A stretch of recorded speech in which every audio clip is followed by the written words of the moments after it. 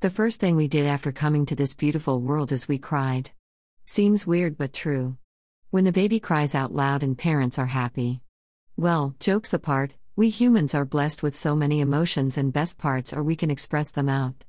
But again, life is getting so busy that even when we are sad we are not able to express our emotions. This is serious and human in my views. This deprivation can lead to chronic mental ailment and depression.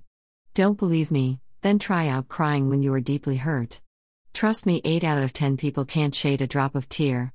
This is because we have lost the emotion of crying out when we are hurt. I'm not saying crying does good to you in any sense, but yes, when you are sad and heartbroken, try crying out, try expressing emotions in form of tears. This will help in reducing the inner pain. Females can relate to this easily, but male audiences might feel uncomfortable. Trust me guys, dropping tears won't take away your masculinity in any sense. I'll leave you guys on this note. It's all up to you. Crying often will just make you more human in nature. Cheers.